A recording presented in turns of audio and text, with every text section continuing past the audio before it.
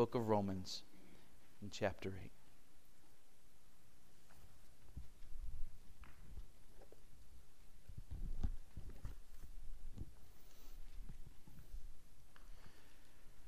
This evening we will read again the first 4 verses. We are currently studying verses 3 and 4. These verses are wonderful because Paul is summarizing for us in these 4 verses the glory of the gospel that he proclaims and that we believe. Paul is reminding us in a very concise way in these 4 verses of the mountaintops that he took us through in the second half of Romans 3 and Romans 4 and Romans 5. Those were glorious gospel chapters, and Paul is now wanting to remind us of that. He isn't going to unpack it to the great extent that he did then. He's rather just reminding us for our own encouragement, because he's just been talking about the Christian's battle with sin, and it can be so difficult and wearying and frustrating. And so he wants to encourage us now and say, yes, that is a true part of the Christian life, but don't forget the main thing, which is that you are under no condemnation. And here's why. Look at what your God has done. And that's what we're studying. What has God done so that we, as sinners, can be right with Him? So let's read verses 1 through 4. There is therefore now no condemnation for those who are in Christ Jesus. For the law of the Spirit of life has set you free in Christ Jesus from the law of sin and death. For God has done what the law, weakened by the flesh, could not do. By sending His own Son in the likeness of sinful flesh, and for sin, He condemned sin in the flesh, in order that the righteous requirement of the law might be fulfilled in us, who walk not according to the flesh, but according to the Spirit. Well, I have 2 questions for you this evening to help us as we think about these verses again. I hope these will be very easy questions for you. They have been very controversial over the last 100 years or so, but I hope for you they're not controversial. The first one is this: did Jesus really exist? Now, I hope that's laughable to you. I hope that's a silly question to you. Was there ever a real historical man named Jesus Christ who walked this earth? You should have no doubts in your mind as to the historicity of Jesus Christ. But over the centuries, and even into our own day, there have been some who have sought to cast doubt on this. How many of you have heard of Thomas Paine? Raise your hand. Thomas Paine, right? Many of you, right? One of the most influential of the founding fathers of our land. He penned that document, Common Sense, among others, that were very influential. And Paine said that the whole story of Jesus and His 12 disciples was a fable. Paine argued that the early founders of Christianity made the whole thing up, basing it on the myths of other ancient religions. In fact, he claimed that if you look at the other ancient religions, they often worshipped the sun and the 12 signs of the zodiac. And he said that what the founders of Christianity did is they simply took that idea of worshiping the sun and the 12 signs of the zodiac and turned them into people. So that the sun became Jesus and the 12 signs of the zodiac became the 12 disciples. And he seemed to be very convincing, at least to some, because Thomas Jefferson, for example, was one who seemed to have followed Paine in believing that theory. In fact, Thomas Jefferson regularly exchanged letters with Paine about these things. And not only with him, but with one of the other leading atheists in that day, a man named Count Volney. He was one of the leading advocates for this idea that Christ was a myth and that there never actually was a historical Jesus. Just under a century ago, in his very influential book, Why I Am Not a Christian, Bertrand Russell said this: historically, it is quite doubtful that Jesus existed, and if He did, we do not know anything about Him. In recent days, A movement called the New Atheism has been influencing our society. And some in that movement have begun arguing in much the same way as Bertrand Russell did almost a century ago.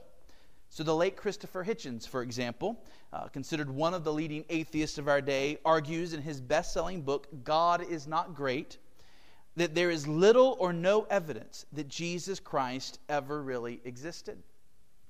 And so let me ask you again, did Jesus really exist? And then there's the second question. Would it matter if he didn't exist? Now again, I hope that's laughable to you. I hope that's a silly question to you. Here's what I mean. Does it really matter whether or not there was a historical Jesus Christ? After all, we have the idea of Christ. We have the stories in the Bible. We have the commands to love one another. We have the message, right? We have this person called Jesus in the pages of the Bible as a model for us. Does it really matter whether or not he actually existed? Robert Price is a scholar of the New Testament, but he is a New Testament scholar who questions that Jesus existed. In fact, he has written several books about this, one entitled Deconstructing Jesus, another entitled The Incredible Shrinking Son of Man, and the third entitled Jesus is Dead. Now, I want to read you just a little snippet about Robert Price. This is from Wikipedia. This is what it says. It says, a former Baptist pastor, Price writes that he was originally an apologist for the historical Jesus question. So he says, as a Baptist pastor, he defended the idea that Jesus really did exist. But he became disillusioned with the arguments. As the years went on, he found it increasingly difficult to poke holes in the position that questioned Jesus' existence entirely. Despite this, he still took part in the Eucharist every week for several years, seeing the Christ of faith as all the more important because, as he argued, there probably was never any other. Now, did you hear that? Even after this former Baptist pastor began to think that Jesus never really existed, he continued to go to church and to take the Lord's Supper and to celebrate the death of Christ. Why? Because he believed in the Christ of faith. He believed in the idea of Christ, even if it was based on fiction. Now, church, this is the ridiculous stuff that many professors, even in so-called private Christian universities, are teaching today. They say it doesn't matter that Jesus didn't exist. It is the idea of Christ that matters. It is the model that we have in the pages of the Bible. We reject a real Jesus, but the Christ of faith we accept. Yes, it's all a lie, but what a wonderful lie. And so we're going to hold on to it. They probably wouldn't say it quite that bluntly, but that really is what it boils down to. Yes, it's a lie, but we like the idea of the lie. And so we hold on to it. And so here's my two questions. Did Jesus really exist? And would it matter even if he didn't? Now, I'm going to take just a few moments to make sure we all understand why those two questions should be laughable in our day. And then I'm going to show you why this really, really matters when it comes to Romans 8, verse 3, and how it all fits together. You probably already see it, but just in case, we'll hit that at the end. So what is the evidence that Jesus of Nazareth really existed as a historical man in the first century? Well, first, there is the evidence of the Scriptures themselves, even for people who do not believe that the Bible is holy.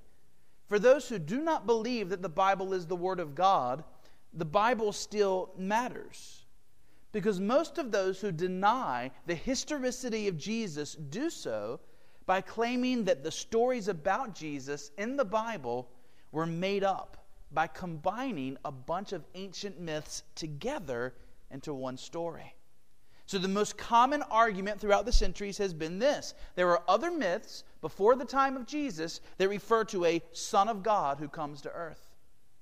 There are other myths that existed before the first century that talk about a person rising from the dead.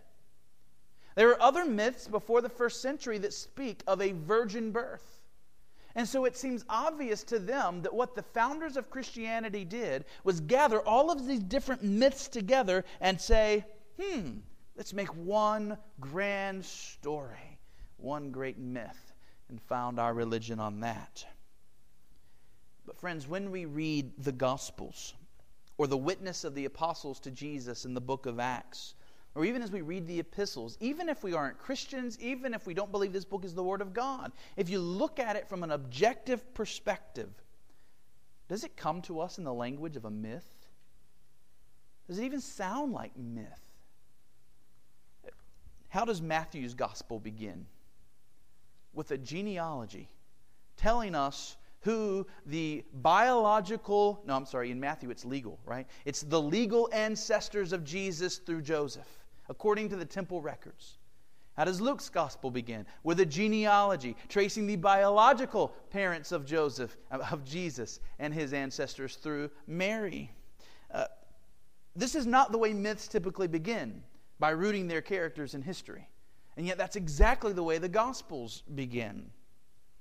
What about the fact that in the Gospels we find Jesus interacting with others that we know were real people in history? For example, in the story of Jesus, we find both a Herod who tried to kill him when he was a baby, under 2 years old, right? And we find a King Herod, son of the first one, who is reigning when Jesus is a man. We know that both of those Herods were real historical people. There's no question about that. The same thing for Pontius Pilate. We have the evidence that Pontius Pilate was a very real man. Caiaphas, we read about Caiaphas in our reading in John this morning. We know that Caiaphas, the high priest, was a very real man. He was a historical figure. Do you know how we know he was a historical figure? We have his bones. We actually have the sarcophagus with his bones inside of it. And so we know that Jesus, according to the story, interacted with these real historical people. When you're telling a myth, do you normally surround your main character with real historical people at real historical times and real historical places? That's not the way a myth works. The fact of the matter is, when you simply read through the New Testament, it isn't presented as a myth. John says in 1 John 1 that he saw this man Jesus with his own eyes. He heard his teaching. He was able to touch him in flesh and blood. It's not the language of a myth. Only people who come to the New Testament with a bias that says the supernatural can't exist, that there must not be any such thing as miracles, read it as mythology. If your worldview allows you to believe that, yes, there are laws of nature, but laws of nature can be broken by the one who creates nature. If you come to the Bible with that worldview, the New Testament doesn't even sound like mythology, not even in the least. It's only when it's read through this anti-supernaturalist glasses that it seems to look that way. So there's the Bible just as a historical record that speaks against this. There is the archaeological evidence. In other words, we can read the Gospels and we can read the claims that they make about the kind of time and the culture that Jesus lived in, and then we can see if our archaeological evidence seems to support what the New Testament says or not. So, for example, I recently heard that one person claims that the Gospels cannot be true history. Why? Because Jesus is described as being in the synagogues on the Sabbath. And this man said, guess what? There were no synagogues in the days of Jesus. They didn't exist until after the destruction of the temple in 70 AD. What you going to do with that? Matthew, Mark, Luke, John says there were synagogues, right? Well, what happened? Through archaeology, we've been able to prove, no, actually there were synagogues before 70 AD. This person was completely wrong. Right now, archaeologists have uncovered 7 for sure synagogues that existed before 70 AD. There are at least 2 other findings that they think may have been synagogues before 70 AD, and that's with only 5% of the biblical locations having been excavated. So you have that kind of evidence that supports the arguments for a historical Jesus. Another argument that I also heard, this was an episode of the White Horse Inn that I heard this on. They claimed that you cannot trust the Gospels as history, cannot trust that Jesus was a historical person. Why? Because he could read. They said, we have the story, he goes to the synagogue, he opens up the scroll, and he begins to read it. And they say Jesus was a carpenter's son. He was a commoner.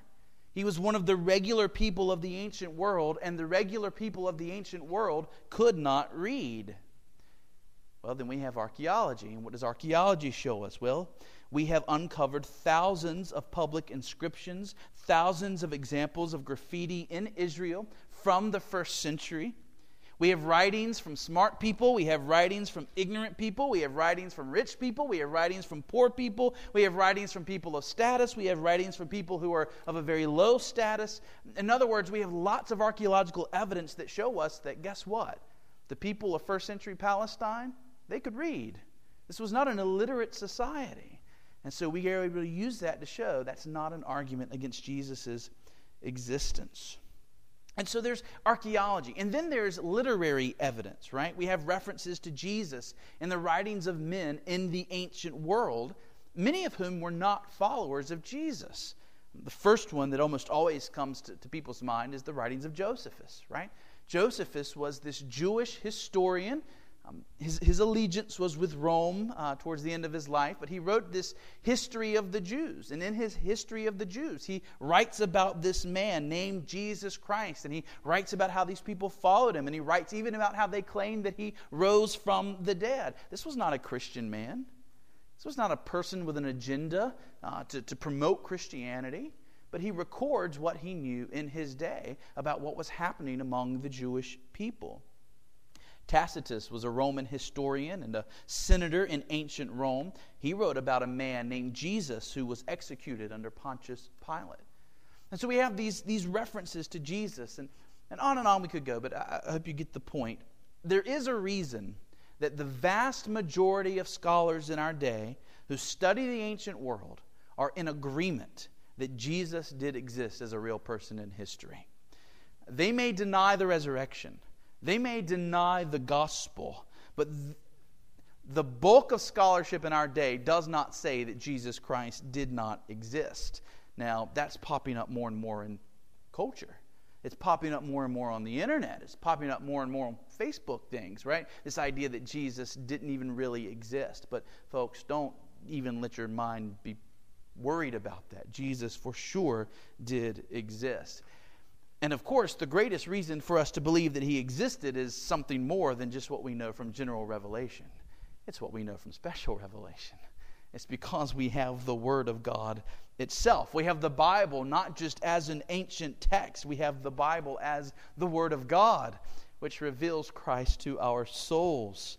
The Word of God, which is living and active, sharper than any two-edged sword, piercing to the division of soul and of spirit, of joints and of marrow, discerning the thoughts and the intentions of the heart. And so we can have confidence in what the Bible says concerning our Savior. Okay, so Jesus existed, but why does that really matter? I mean, wouldn't it be okay if he didn't exist as long as we have this idea of Christ? Well, listen to what Paul says in 1 Corinthians 15. And if Christ has not been raised, your faith is futile, and you are still in your sins. Then those who have fallen asleep in Christ have perished. If in Christ we have hope in this life only, we are of all people most to be pitied. So you hear that. Paul has no room for this idea of Christ being mythological. He has no room for a religion that is built on fiction, a religion that is built on historical lies. Paul says that if Jesus Christ did not actually, as a man in history, rise from the dead, he says, then your faith is futile and you are still in your sins. If Jesus did not exist, there is no reason to keep this Christianity thing going. There's no reason for us to be coming to church like this. There's no reason to believe the gospel. If Jesus didn't rise from the dead, you're not going to rise from the dead either. That's what it boils down to. He says, if Jesus didn't rise from the dead, then we who believe such things are the most on earth to be pitied. Because this life is all there is, and here we are living it with our view on the life to come. So he says everything matters. I mean, everything depends on this. Was Jesus a real historical person who truly rose from the dead? And he says, absolutely. Absolutely. Now, we see that same principle taught here in Romans 8, 3 and 4. Because remember what we saw this morning. Jesus had to come and take on human nature if he was going to make atonement for sins that were committed by human beings. We saw this morning that Paul said that God sent his Son in the likeness of sinful flesh. Why? So that he can condemn sin in the flesh. Jesus had to be a true man, a historical man, an actual man, if he was going to be a substitute for real people, actual people, historical people on the cross. Are you a real person? Do you exist in time and history? Then if Jesus was going to atone for your sins, he had to become a real person who lived in time and history. He had himself to be under the law. He had himself to become one of us if he was going to make atonement for us. And so, young people, if you go to college or university and people start talking this way, well, we're not sure if Jesus existed and it doesn't really matter. That's malarkey. That's what it is. It's just not. Do people say malarkey anymore? That's baloney. I don't know what to say. It's bad, okay? Don't believe that. It's just not true. It's not the teaching of Scripture. Okay, this gets to the heart of the cross, right? What actually happened at the cross? You see this at the end of verse 3, right? We said there are two things that God did to make sinners right with him. Without this redemption accomplished, there could be no redemption applied. Without verses 3 and 4, there was nothing that could happen in verse 2, resulting in verse 1. So we couldn't do anything on our own. We were lost. We were hopeless. We were helpless. If there was any hope for us, God had to do it. And we said God did two things. And we saw the first thing this morning. God sent his Son in the likeness of sinful flesh. And now we see the second thing that God did. He condemned sin in the flesh. And so the question is this: what does that mean? If this is the great thing that God did so that the righteous requirement of the law would be fulfilled, if this is the great thing that God did to save our souls, what does it mean that God condemned sin in the flesh? Well, I'm going to give you two false understandings of these words and then give you the right understanding as I understand it. I begin with the negative a lot. I begin with let me tell you some things that it doesn't mean before I tell you what it does mean. The reason I do that is because shepherds are called to protect the flock. And so just as much as I want to make sure that you see the truth in each passage, I also want us to be protected against error. And folks, we are all prone to error. We are all prone to hear arguments made by others that would lead us astray. And so that's why I often start with errors, with negatives. And so I'm going to do that now. Two false views, and then we'll talk about the right view. One false view is this. It says that what God did at the cross was to express his disapproval of sin. That is what is meant by the words condemned sin in the flesh. It means that God was making a statement at the cross. That God put his Son on the cross in order to say to the world, sin is bad. Don't do it. Don't pursue it.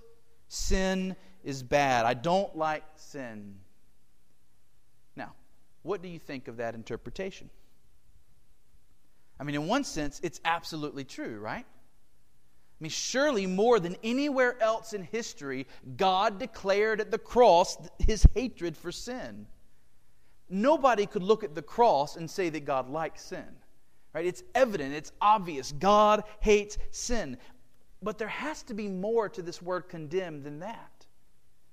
When Paul uses this word condemn, he can't just be saying the cross was God shaking his finger, saying you ought not to sin. Let me show you that I don't like it.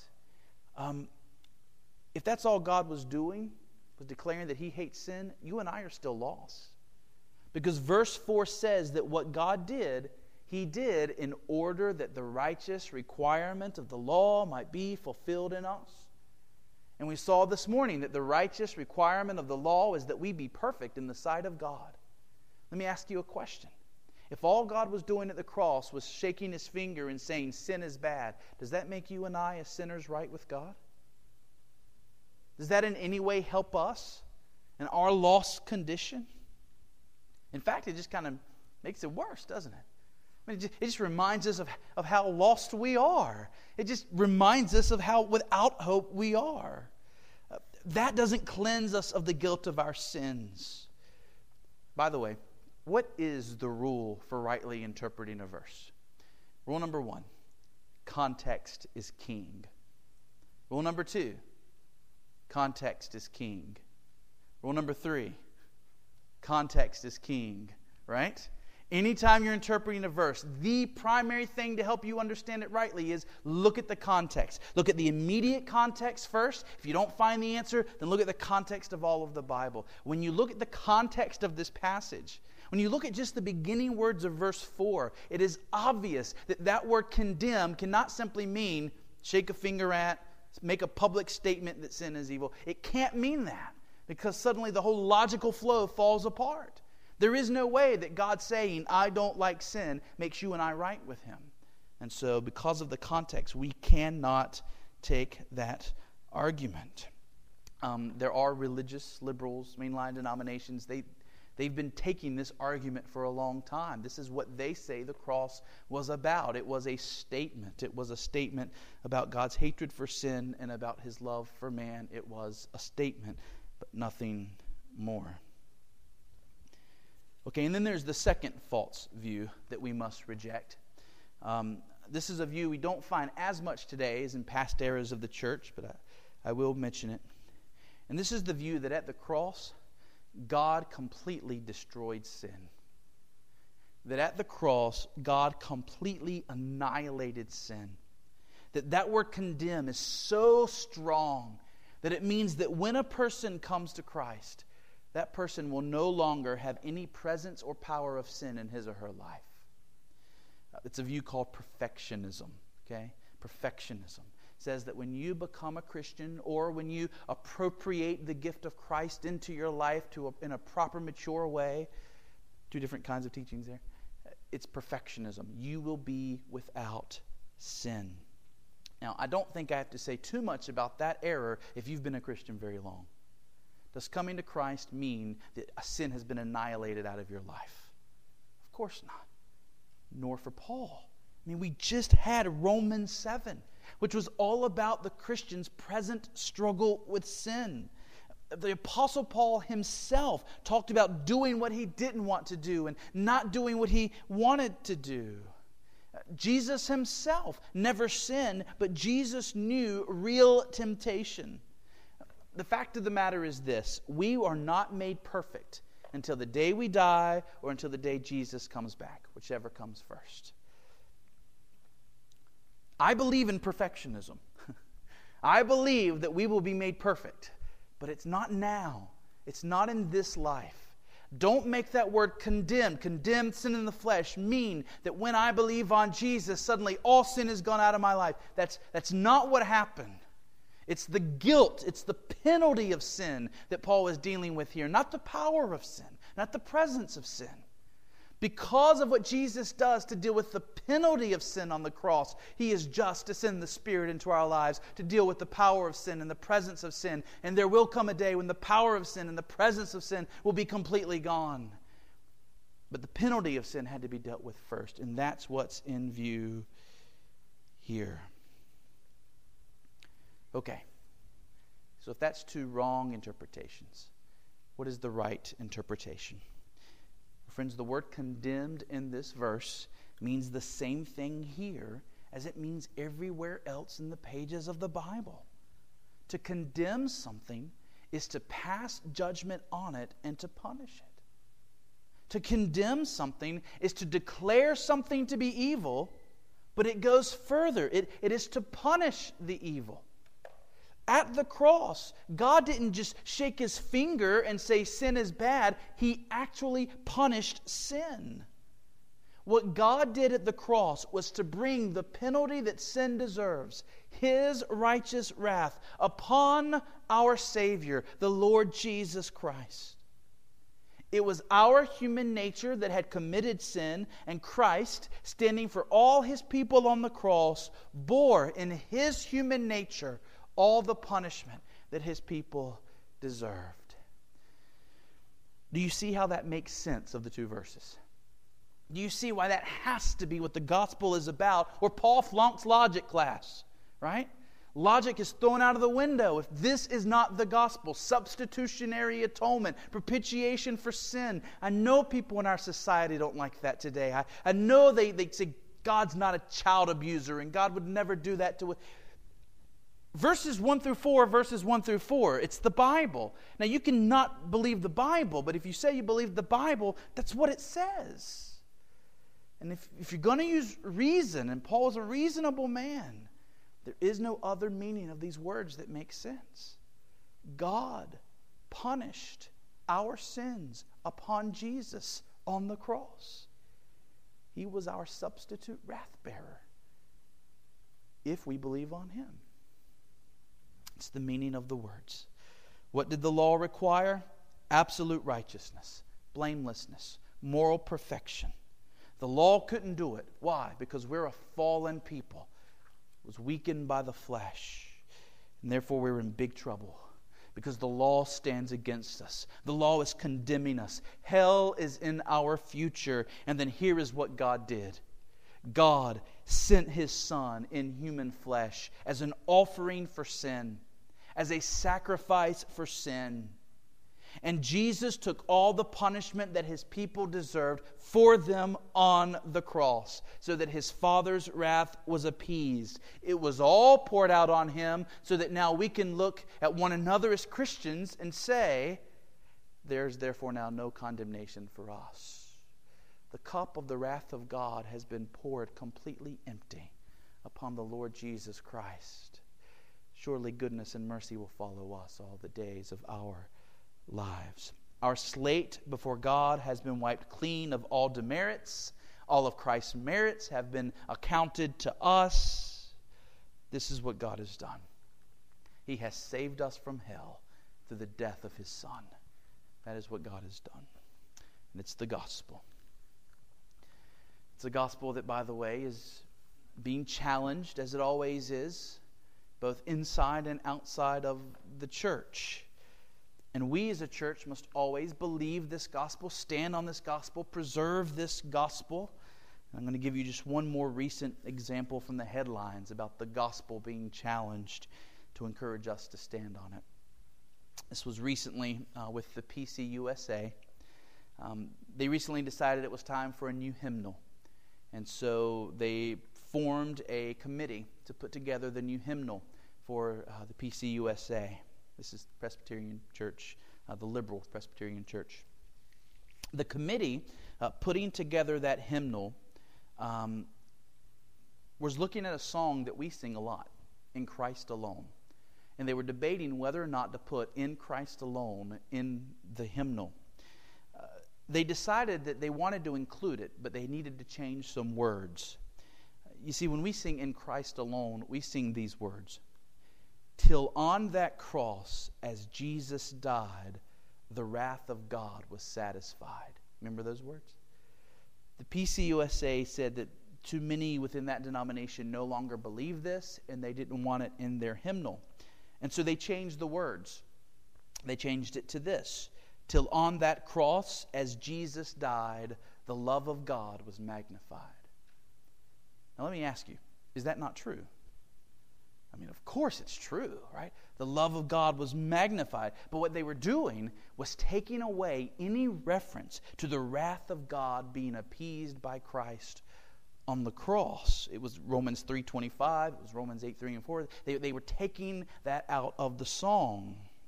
Now, thankfully, the authors of the hymn, Keith Getty, Stuart Townend, they took a stand and they refused to allow their hymn to be included with the changed words. They said, if you're going to change the words, you're not allowed to use it. We're not going to give you the copyright. And so the committee had to meet again at the last minute. Everything else was ready to go to press, and this put a halt to their plans. They had to come back together as a committee, and they had to make a choice. Either include the hymn as it's written, with a reference to the wrath of God being appeased by Christ on the cross, or not include the hymn at all. And the vote of the committee was 9-6, that the hymn would not be included. And here's what one of the members of the committee said to explain why they chose not to include In Christ Alone in their hymn books. He said this: arguments on the side which oppose the hymn pointed out that a hymnal does not simply collect diverse views, but it also selects to emphasize some over others as part of its mission to form the faith of coming generations. It would do a disservice to this educational mission, the argument ran, to perpetuate by way of a new second text the view that the cross is primarily about God's need to assuage his anger. The beginning of that paragraph is exactly right. Hymnals are important as far as forming the faith of future generations.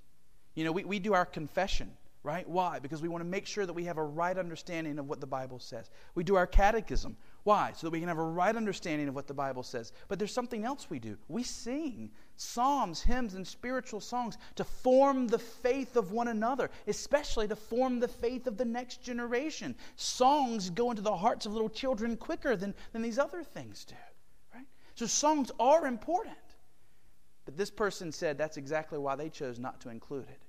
2/3 of this committee believed that teaching the message that Christ died on the cross to appease the wrath of God against sin, they believed that would do a disservice to the purpose of shaping the faith of future generations. They did not want their children or their grandchildren singing that kind of gospel. And friends, my argument is that it's the true gospel and the only gospel, and it is under attack. And therefore we ought to stand for it, and we ought to preserve it and make sure it is proclaimed here. Here is the heart of the gospel. God the Father condemned sin in the flesh, that the righteous requirement of the law would be fulfilled in us. Or as Keith Getty and Stuart Townend put it in Christ Alone, till on that cross as Jesus died, the wrath of God was satisfied. For every sin, that is every sin of mine, every sin of yours as a Christian, every sin on him was laid. Here in the death of Christ I live. Is that not what we believe? It is in the death of Christ that I live. For my every sin was laid on him. So church, let's rest in the gospel. Let's preserve it. Let's trust it. We're going to move now. Romans 8:5 and on is going to talk about what it should look like when a person believes this and let me explain that better. Romans 8:1-4 is reminding us of the gospel. Romans 8:5 and on is talking about the kind of life that results when you believe in the gospel. Romans 8:5 and on is about the spiritual life, the life of a person who's been born again. And so it's not going to be, as always, so clearly placed on the gospel. There'll be lots of gospel there. But I don't want us to miss 8:1-4. It's been worth preaching through it, all these sermons. We want to make sure we are solid on the gospel. No other message matters more. And so let's preserve it. Let's stand on it. Let's pray.